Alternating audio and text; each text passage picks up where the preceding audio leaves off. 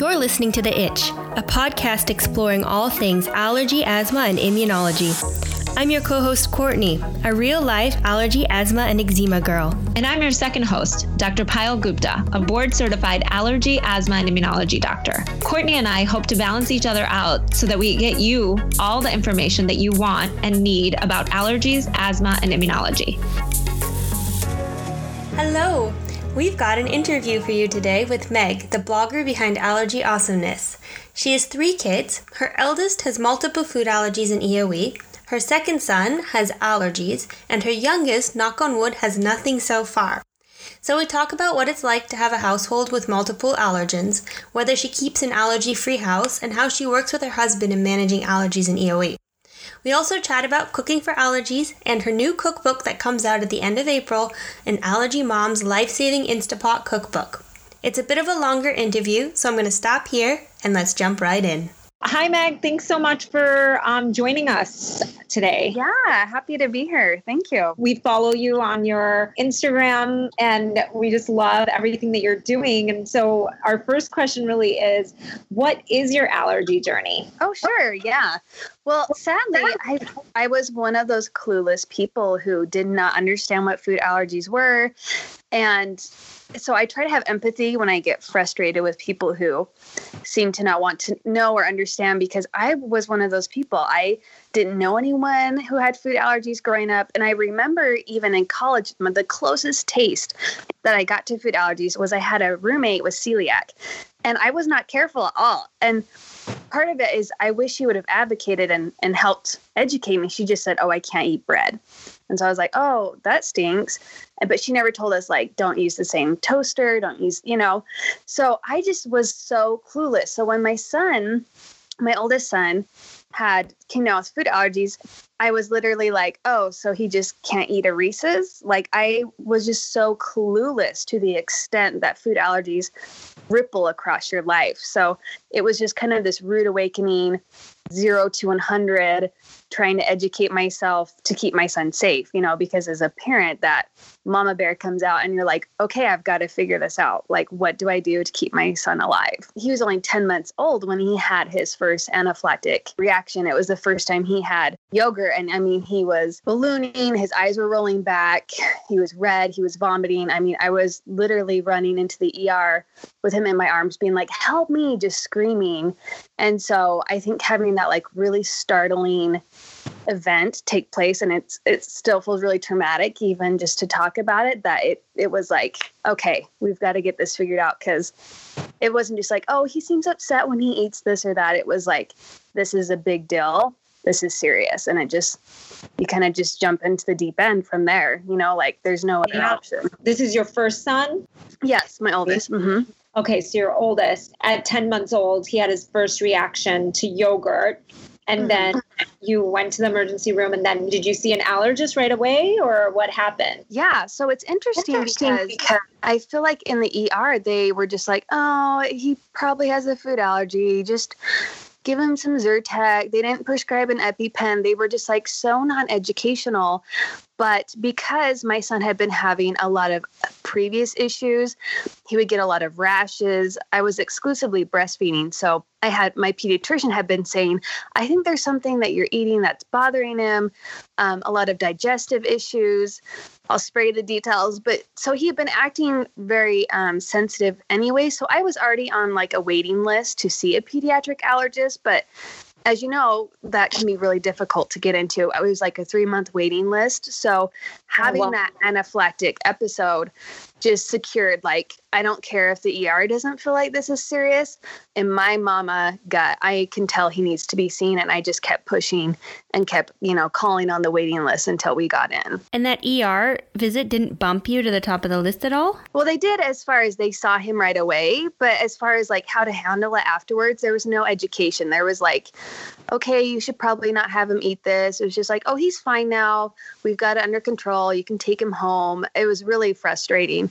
And I've had several instances with that where I feel like he's had several anaphylactic episodes afterwards. And I feel like I'm having to advocate and like teach the doctors, like, no, he needs epinephrine. Oh, we're just going to wait. No, that's not actually correct. You need, so I don't know if it's the area that I live, but I've definitely learned that it's up to you as an allergy parent to be up to date on research and practices and to be willing to kind of go to bat, even though sometimes that's not my nature. Like I've really had to learn how to advocate because I used to be really shy. So I think like Courtney was also wondering, and I am too, like when you're on that wait list, because I've actually seen that in New York City too, where people have waited a really long time to get into some of the bigger hospital clinics, but then parents don't realize that sometimes, at least in New York City, and I don't know about, you live in Utah, right? Right, Salt Lake City. Yeah, I don't know about there, but I know in New York City, there's a lot of outside allergists that are not practicing in the big university settings, and we don't have a wait list. You know what I'm saying? Like somebody can see me the same day that they need to. So I think that that's something else that I feel like I'm always educating parents that, they end up at my door somehow, but that's something that I hope just maybe someone will listen to this and find out that there's maybe other ways that they can see an allergist. Yeah, that would be amazing to get in that safe soon. The nice thing is for us is that once we got in, it's always been fairly easy to get appointments. It was just that initial one. And I'm guessing because Salt Lake is a lot smaller than New York, there's only like 3 or 4 for the whole valley. So I really think it's just, and mine, he's private practice. So private practice or with like the bigger primary children's hospital. I've never had any different luck, but that's so good to know that if we ever move or to check other cities, if it's like that, because what a difference that would make, not waiting months and months, And how does it feel during that time? Like, I can only imagine how nerve-wracking it would be from when you have this reaction to that, 3-month wait time before you see the allergist. How did that feel? What did you do in that time? Were you afraid? Oh, certainly. The nice thing is that I had gotten on the wait list probably about 2 months prior to him having the anaphylaxis. So there wasn't a whole lot more time waiting as far as we had done a majority of it. But yeah, it was, trying to figure out how to read labels and, being terrified of what I was going to feed him and watching for reactions. And I guess I could say the silver lining looking back, at the time I didn't really feel this way, was that he was so young. He was never outside of my care.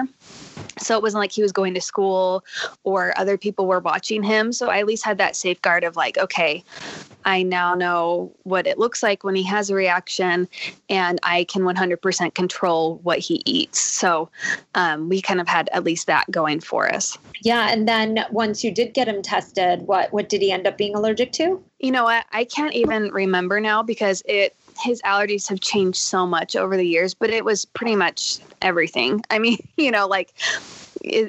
do the prick test on the back and it's like red hives everywhere. And I just remember I was thinking, okay, food allergies are usually like to peanuts, right? Okay, well, maybe milk too, now that we know about the yogurt. And I remember it was like beef and lamb and corn and peas. And like, how do you have food allergies to these? Like, I didn't even know that was possible. It was like a 45-minute commute each way. And I just remember bawling on the way home and calling my mom being like, how am I supposed to cook? Like, what does this even mean? Like, how can you even be allergic to these things? So it was just like one eye-opening experience after the other, that you're just, when you're so sheltered from food allergies and you're so unaware that it's like, whoa, I didn't even know it could be like this, So in the beginning, were you doing some kind of a hydrolyzed formula, like Nutramigen or something? No, my pediatrician, and whether it was correct advice at the time or not, it's changed so much, but she was like, breastfeeding, it would probably be best for passing along antibiotics. And so I just altered my diet so that way he could still continue to be breastfed. And he was farther along at this point, so it wasn't for super long. But yeah, it was a struggle to, I I don't know if it's like this for anyone else, but when I'm nursing, I call it my 4th trimester. I'm like voraciously hungry. And so it was hard. I remember being like, I'm starving and I'm trying to make quality milk for this kid and I don't know what to eat. And so it was a challenge. And I think that all these challenges and these underlying things that happened that really rocked our world was that driving force of why I started my blog, because I was like, I know how it feels to feel like the rug has been pulled out from under you and you're just scrambling. Like, it's already hard enough being a first-time parent and being like, how do I keep a child alive, let alone like, and all the worries and fears you have, like, are they sleeping on their back? Are they sleeping enough? To being like, now I don't know what to feed them. So if I ever can like spare people or help them feel like they're not alone or just have that empathy, it's like such a driving force for me. Yeah, no, that's beautiful. I think that blogs are also like, I don't know about you, but for me, it was like I started my blog to connect with other people, but I also find it like a really good source of therapy to connect with other people, but to also like tell your story and to like relive these moments. Like when you were telling us about your son's first reaction, I literally got goosebumps. I've heard my parents tell that story about me. And it's like sharing these moments are also very healing. 100%. And I think the more time, at least for me, that passes, I have just kind of a greater understanding and you're more separated from it. So you can like, oh, I see that silver lining, or I appreciate how much I've grown since then, or, oh, I have more empathy for myself because I didn't know what I knew now, So I think there's just this wonderful process of sharing. So when people will say, oh, thank you for sharing, I'm like, no, you don't know what it is for me to be able to share. It's a gift that I think goes both ways. And so this is the same son that's diagnosed with the eosinophilic esophagitis? Right. And so we're so fortunate. And for me, like God is in the details, or you could say, the universe is aware, because the pediatric allergist that we got into first actually specializes in EOE. And so as he was noticing, wow, he has a super high number of allergies. He's throwing up all the time. He's failing to thrive with his weight. I think we need to get him scoped. So my son was scoped at only 14 months, which I feel like is so fortunate that we found out so young, instead of like going one way and then again having the rug pulled out from under. So it's kind of like we just learned all at once and just kind of, okay, this is our new normal. So I feel very fortunate that we found the doctor that we did that was so on the ball. Can we take a moment to pause and explain EOE? Yeah, I would love to hear your explanation of it, because I'm always like, how do you explain this? So Yeah, I mean, I think the easiest way is just to say it's a chronic allergic inflammatory disease of the esophagus. So the esophagus is the tube connecting the mouth to the stomach. Essentially, it's all mediated by a cell called an eosinophil. Essentially, there's super high numbers of eosinophils in our esophagus. And when we have eosinophilic esophagitis, and that leads to irritation and inflammation in the esophagus, and that can cause what your son had, which is poor growth, chronic pain and discomfort, difficulty swallowing, because that irritation and that inflammation can actually lead to scarring. When people try and ask me, I always just say, like, how he has regular food allergies where he would need an EpiPen if he was to eat it. His esophagus has his own set of food allergies. And if he eats those food, it really damages and hurts his esophagus and can cause additional side effects, because people are always like, well, if he eats one of his EOE triggers, does he need an EpiPen? Well, technically no, but it still causes a lot of internal issues for him. So I think it's kind of confusing for people where he has, both. And they're like, but they're both allergies. I'm like, right, but one's just in his esophagus, one is his entire body. So I love your explanation, actually. I think that's so much easier to understand and makes so much more sense, I think, for most people. I think we doctors, we get like engulfed in the details, and that's probably too much information for anybody. It's really the last about 10 years that we really understood a little bit more about EOE. And we still actually in medicine have a really long way to go before we understand everything, because even the testing, as we can go into a little bit, that's also very confusing. There isn't the kind of testing that we have for other classic allergies for the eosinophilic esophagitis. Oh yeah. And I've even been seeing kind of a life cycle and a change in how at first it was like you have to be prick tested and patch tested for every single food. And now it's like, well, we don't even really patch test anymore. And I just feel like we're, you just kind of have to go with the flow as it's like medicine's trying to catch up to this new disease. So it's been interesting. Yeah, it's evolving. I mean, we're really trying to figure out what the best tests are, and if we're going to figure out what the best tests are, because there's no way to make it sound kind of graphic. There's no way to kind of open up the esophagus and test the esophagus. Do you know what I'm saying? And that's kind of in a weird way what we would potentially need to do. And we don't have that kind of we're not going to do that kind of testing. And so it's, we're trying to use the skin and we're trying to use all these other markers, but I don't think we've really figured out a good marker for which foods are exactly causing this. And now we're just kind of going off of the data that we have over the last 10 years. And we're realizing that the big culprit, some of the 6 main food categories like milk, eggs, wheat, soy, peanuts, tree nuts, and shellfish. But now we've even narrowed it down to milk is the primary one as a culprit. So yeah, I think a lot of doctors have a lot of different ways of approaching it. And it really depends on how, I think, sick the patient is and how, and what they present with. Yeah. And it's frustrating because I get asked all the time, like, oh, well, will your son grow out of it? And I'm like, that's a complicated question, because even if he was to grow out of his traditional anaphylactic allergy to milk, he will probably never outgrow it due to his EOE. So like milk will probably, because people say, oh, I hear about those oral immunotherapies or patch testing. Can't you just do that for him? And it's like, he's such a complicated case where he has the dual issues that I'm like, I don't think he'll probably ever be able to have milk, unfortunately, even if he was miraculously to outgrow it, just because if it's not the one thing, it's the other. So it's difficult. Yeah, no, you're absolutely right. And they are 2 very separate mechanisms of action. And if he's definitely responding well to a milk-free diet as far as his EOE is concerned, then we definitely can't reintroduce that. And the oral challenges or oral immunotherapy that we're doing for other foods, for the classic food allergens, is not an option for EOE right now.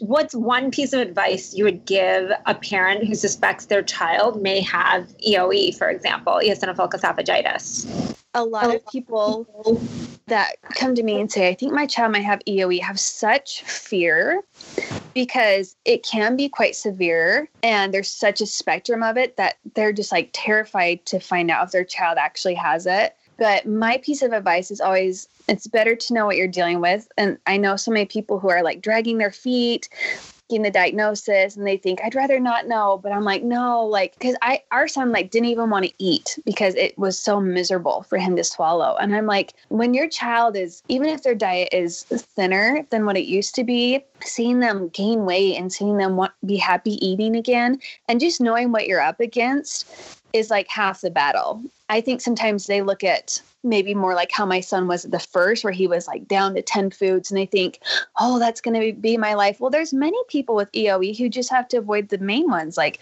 the milk and the dairy and the wheat. I think they just have that worst case scenario in their head, like they're going to be on a feeding tube and my life is going to be turned upside down.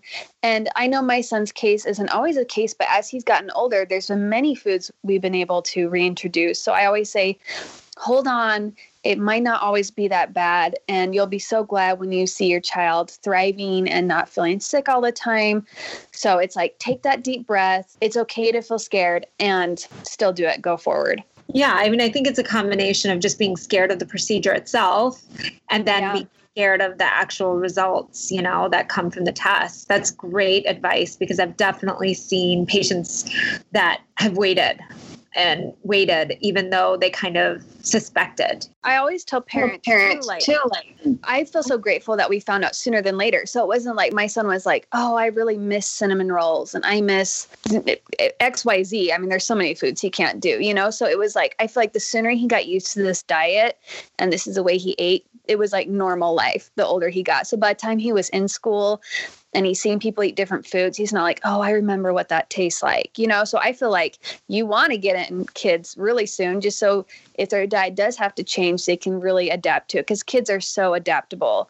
I think that's a really good thing to note. Like, a lot of parents are afraid that their child isn't going to experience certain things in life, but it's if they've never known it, they don't know what they're missing. That's what I always say. Like, I've never had this or that. And so it doesn't bother me. I don't know what I'm missing because I've never had that in my life. And I think that's a really good point, because I think that's another part of the fear is like the diagnosis itself. But then you have to rework how you planned your life with your child. You know, maybe you can't do the ice cream outing every Friday or whatever you had envisioned when you were pregnant. Your life changes, but that's your new normal. And there's no harm in that. Yes, very good point. Yeah, I mean, and also like if you're not feeling good when you're eating something, you start developing like just aversion to food in general. And that's another thing that, especially with kids, that we get really nervous about, right? Is just that they've become extra picky because they're just scared of everything, because they just don't feel good. I don't know if you had to deal with that at all, but I have seen that in my practice. I think sometimes people have felt sick for so long that they don't realize how good it feels to feel good. Like, I think our son for the first 2 years of life just always felt icky and didn't even know there was anything different he could feel, because that's just how he had felt for so long, you know? So that whole like giving them the gift of like, oh, I don't have this constant stomach ache, or I'm not constantly gagging or having foods get stuck in my throat, and I can eat and feel good afterwards. I mean, you just take those things for granted, I think. That's a good point just to make real quick, because we haven't really talked about the symptoms that somebody has to watch out for if you think that you have eosinophilic esophagitis. So maybe I'll just quickly run through those really quick. But things like difficulty swallowing, which Megan mentioned, food getting stuck, nausea, vomiting, failure to thrive, which is not growing well, poor appetite, especially in infants and children, abdominal or chest pain, sometimes that classic heartburn kind of feeling, and sometimes just general abdominal pain, feeding refusal, intolerance, or poor appetite for infant or children. And then sometimes you can even have difficulty with sleeping due to like the chest or abdominal pain or the reflux or the nausea, or all of those combined in infants, children, and adults. Those are kind of the things to watch out for. And acid reflux that isn't really responding to medication, that's another sign that it might be something else like EOE. That's really good to know. Where would you, what kind of resources would you suggest someone can go look for if their child is newly diagnosed with EOE, or they are, what kind of resources would you recommend? Well, I did just a few months ago, because I feel like EOE is such a enigma all unto itself. I did write such a long Q&A post of all the typical questions I get. And it's just called A Mother and Son's Journey Through EOE, just because I feel like it's really nice to see how another family has managed it. There's not always a right or a wrong, but just to compare of like, oh, this is what their doctor recommended, or, oh, this is how they handle feeding and whatnot. But the two probably biggest things that helped me was, one, finding a support group, which I feel like is now easier than ever with Facebook and online. So I joined like an in-person one, which I was really fortunate. There was a chapter in Salt Lake City, as well as like a online Facebook one, because you will sometimes feel alone, or you will have questions, and sometimes you're waiting a few months to get in to see your doctor again, or your time with your doctor is limited and you've got a million questions, or you just want to see if the course your doctor's taking is what other doctors typically take. And so just being able to bounce it off other EOE moms was like invaluable. Like, oh, I didn't think about handling birthday parties like that, or, oh, I didn't realize, Dum-Dums only have artificial flavors, so my child can do that, or just different things that, because there's so much to cover in such short appointment windows. And then the other was AppFed. I hope I'm saying that right. The American Partnership for Eosinophilic Disorders, I think is what it stands for. But that's a really good national resource that has information, and they even have a conference that I know some of my friends have gone to that they really enjoy. And they have the different versions like EOE or EC, because there's, depending on where it strikes in your, what do you say, your digestive system. Yeah. I think that was a really good place to find accurate information. So between the two, kind of like the lifestyle, finding other moms, even if it's online, to bounce kind of lifestyle stuff off of, and then having the hardcore factual things from AppFed were a good balance for me. Yeah, that's really good advice, both the personal management side and the also knowing what's really going on. I think that's good to have both balance out. Oh, sorry. Just as a clarification, EC stands for eosinophilic colitis. So it, again, like you said, it affects more the large intestine versus the esophagus. Is your house completely allergen-free for your eldest son, or do you guys have things that he's allergic to in the house? Just curious, since you have one son with allergies as well, are you completely like tree nut, peanut free?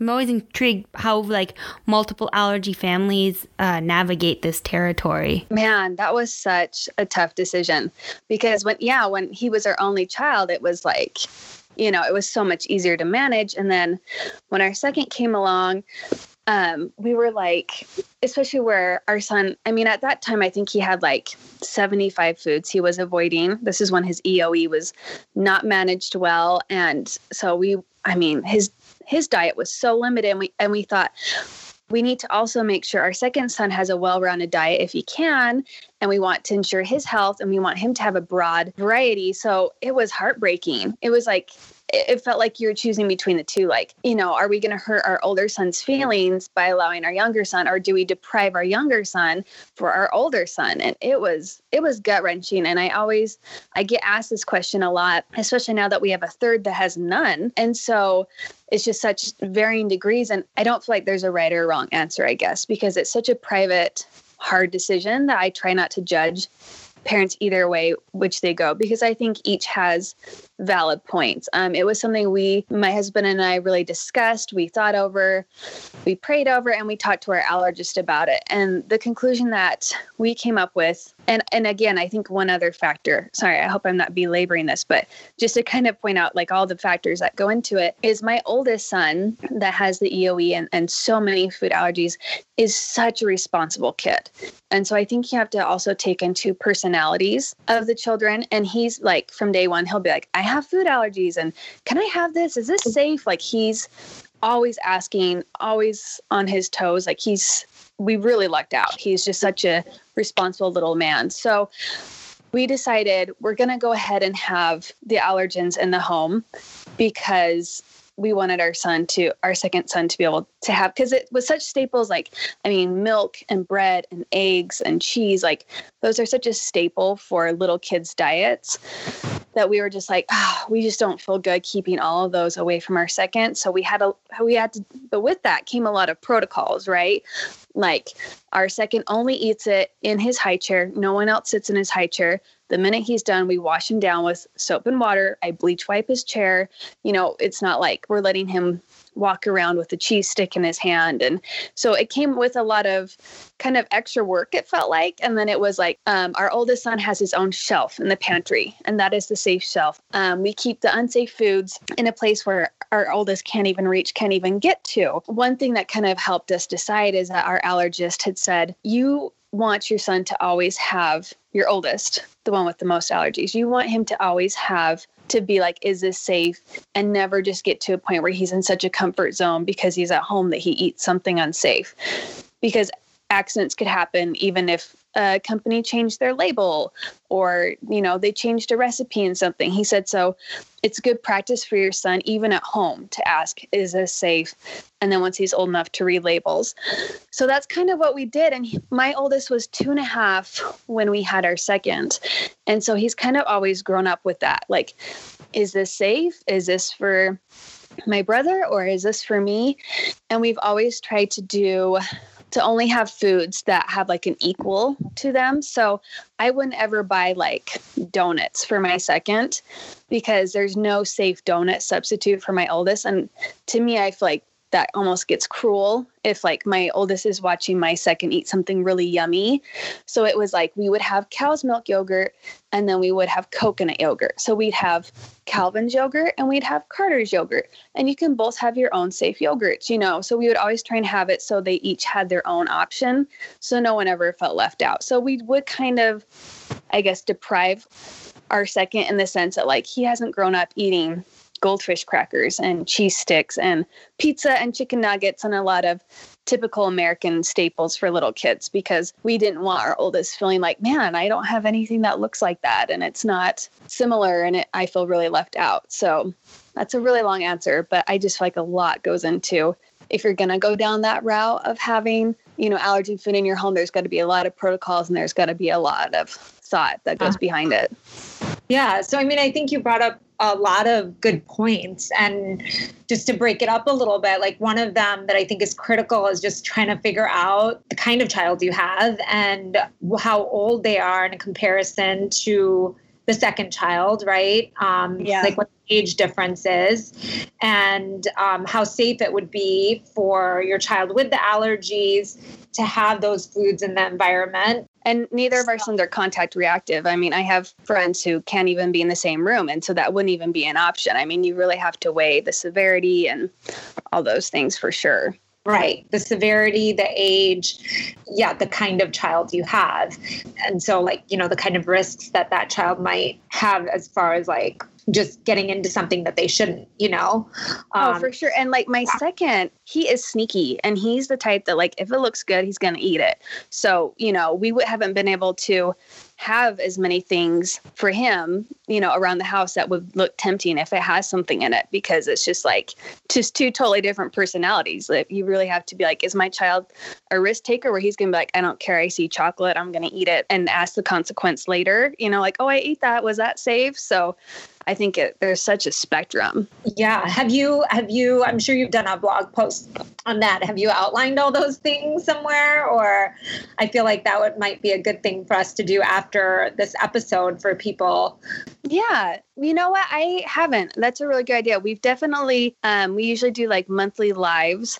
My husband and I just talking about topics that people have questions on, and it comes up a lot. So we've definitely discussed it, and that's in our archives on my Facebook page, but I should just spell it out and write it down because there are a lot of things to think about when you're crossing that bridge. Yeah. And that's actually a great transition because we really wanted to talk about your husband too, and just how it's really cool to see that you both get on the Facebook Live and do the Facebook Lives together. And Courtney and I were just kind of talking about that and how neat that is. And was that how it was from the very beginning? Were you both really interested in both of your son's allergens right from the beginning? Or was it, how did that evolve?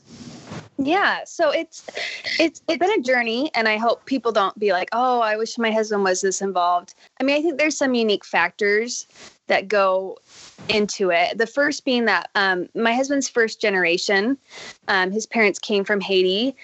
And so his diet was very healthy, everything made from scratch, aware of what you're eating.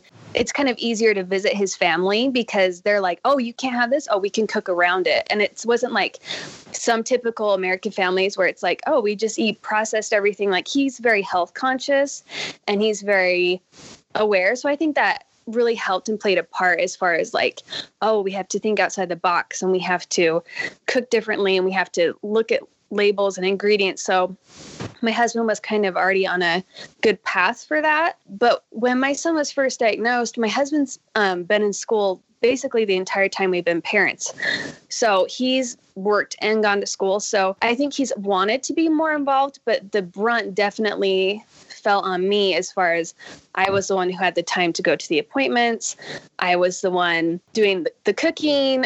He's tried to stay involved, but there was definitely points where I felt still lonely or still felt a lot of pressure. This is on me to keep our son alive. And, we had a lot of late night conversations where he's falling asleep on the pillow, but I'm wait, stay awake. I have to tell you what happened with the allergist today, so it's a lot of work, I think, to keep a spouse involved. And especially where our son's allergies were always changing. We were always doing prick and patch testing. Okay, this is safe. Oh, no, it's not safe.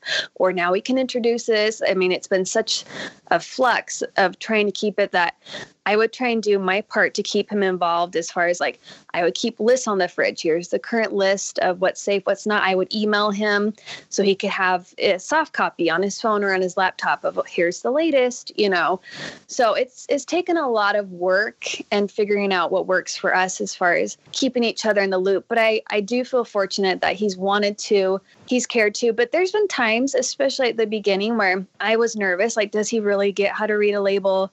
Have I taught him well enough because when you're the primary caregiver, it's second nature for you. There's that give and take, and there's that learning, and that there's that learning to trust. So it's hard, but I think it's worth it. It's nice to have, like, I just went to New Jersey for 6 days, and I wasn't even worried in the least because I knew he could handle it. So whenever I hear allergy moms that are like, I'm afraid to trust my husband, it's like, to me, it's so worth it, because at the end of the day, they're still the parent. They still love their child fiercely. They just might not have as much experience, but letting them in has been so helpful to me, because it's taxing to have that only be on your shoulders.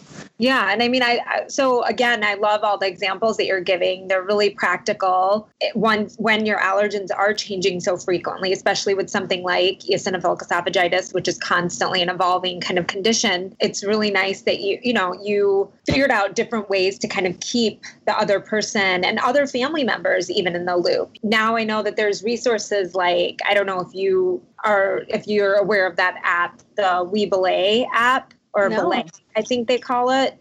I know Courtney. Yeah, it's Belay, and it's like an app to help family members manage allergies. So it's like one place for all the information to live. And then I think you can grant people access to it. And it's, it's really nice with all these new apps coming out is that this would have been very helpful for you because you could just update one portal. Oh, right. I was like using Google Docs, like back in the day. Exactly. Before apps.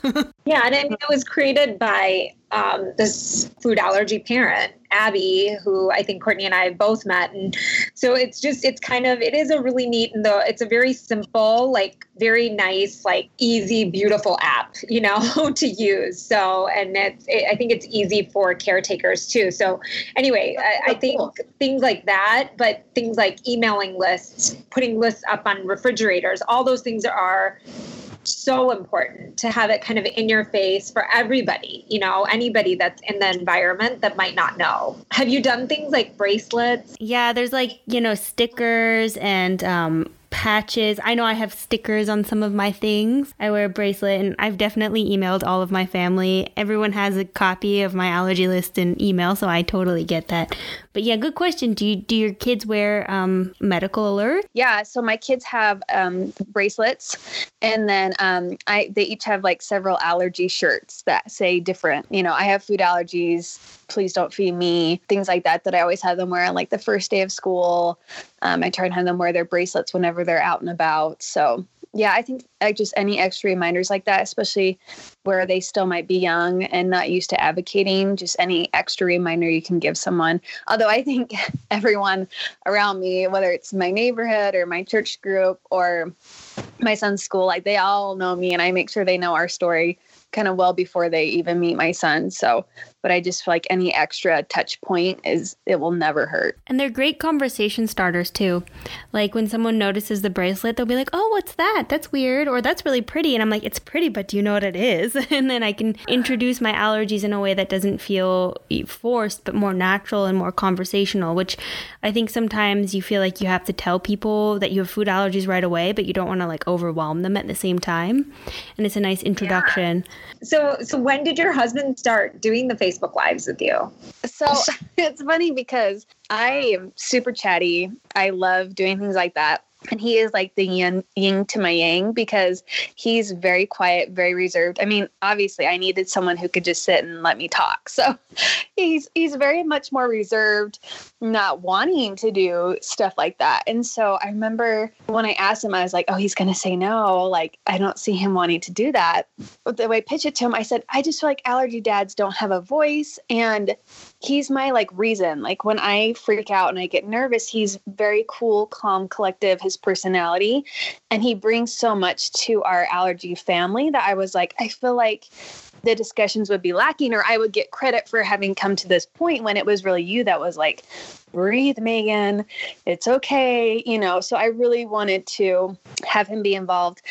And I was like, look, after the kids go to bed, we're probably just going to be watching Netflix. So we may as well like do something together that will hopefully help people. Would you be willing? And he was like, okay. And it's kind of funny because if you watch like our first few, like I just feel like he's grown a really long way, and I'm really proud of him, because at first I'd be like, don't just stare at the camera, like look at me sometimes, or say something, you're really quiet, and he's like, I don't know what to say. So it's been kind of this fun evolving project that we've done together, and I'm really glad he stuck it out with me, because it's funny because sometimes at the end of the night we're exhausted, we just put our 3 kids to bed, do we really have the energy? And then when we're done, we're like, oh, we're so glad we did that. And it's kind of this fun connective thing we can do together. So I'm really grateful he's come along for the journey.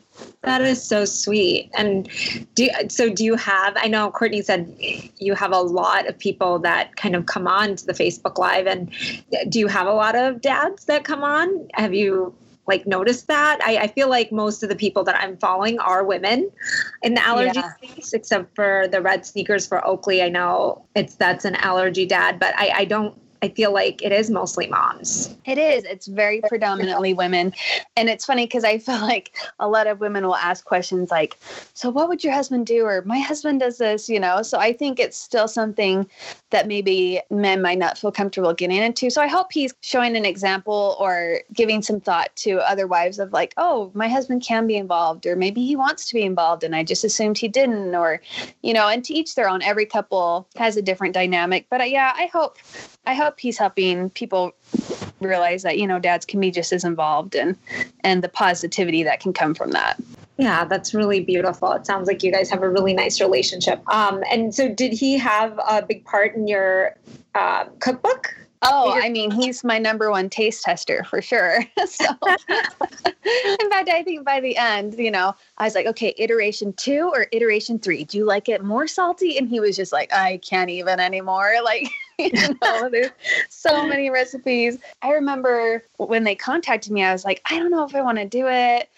I mean, do we have the time right now? This is going to be a huge project. And he was like, do it. So, I mean, he's had a hand in supporting me and tasting all my flops and watching the kids while I'm like, I have to write, take the kids. I can't think. And so, yeah, he's been there every step, and probably wouldn't have happened without him. So really grateful for that. Oh, that's beautiful. And what's your favorite recipe? Oh, it's a toss-up. Probably my barbacoa pork or my smothered pork chop. I don't know. Talk to me on a different day, especially when I'm pregnant, right? Cravings, man, they're all over the place. But I mean, honestly, I can say that we genuinely cook out of it several times a week. It's a constant rotation. They're recipes that we enjoy. And it's I'm always like, how did I cook without these 60 recipes? These are now our staples. So I just really hope it will give some other allergy families just some different options, because it's so easy to get in a rut and be like, I don't know what to feed my family, or I'm so sick of the same thing. So I just truly hope it will be helpful to people. I definitely think so. I think that I get we go through phases where I'm just cooking the same 5 things that all just look a little bit different, but it's all exactly the same food. Well, and my question as a vegetarian who is now lactose intolerant, are any of your recipes conducive to that? Yeah, I've definitely, there's some meatless ones, or I try to give some options as far as mushrooms would be great in this if you want to take the meat out, or my orange chicken, I say cauliflower is a great substitute, gives the same mouthfeel if you want to use that instead of chicken. I mean, in the mains section, so there's soup, sides, mains, and desserts. Totally dinner's focused, because dinner can be the hardest meal. You're tired, it's the end of the day, and you still have a hungry allergy family. So there would definitely be the pot roast you're not going to want to do. But I think all the sides, the soup, and a lot of the mains you can switch up. Use lentils instead. So yeah, I think it would still work for you, definitely.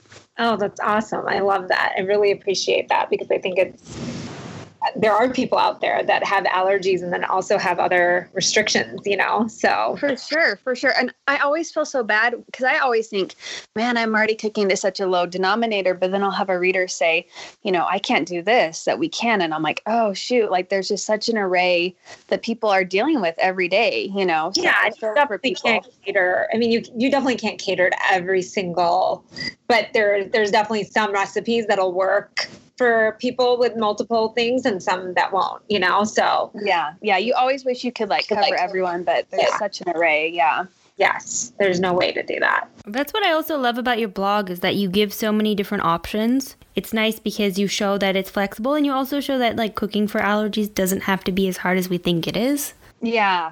Sometimes it's half a mind game of how am I going to work around this? It's getting out of that space and letting yourself be creative. I could still do this or that. So thank you. So yeah, thank you so much. This was so fun. Yeah, it's so great just to talk to people who get it. So I really enjoyed this conversation. Thank you so much, guys. Thank you for listening to today's episode. Remember that all information you hear today is for informational purposes only and are not intended to serve as a substitute for the consultation, diagnosis, and/or medical treatment of a qualified physician or healthcare provider. And also, don't forget to subscribe to our podcast. And if you have a second, help spread the word by rating our podcast and sharing with your friends and family who might also be interested in learning more about allergies, asthma, and immunology. You can always stay up to date by checking out our Instagram, The Itch Podcast, where you can leave questions you are itching to know, or check out our website, which is www.itchpodcast.com, which contains more information about the subjects we covered in today's episode and every episode. Until next time, have a fabulous week.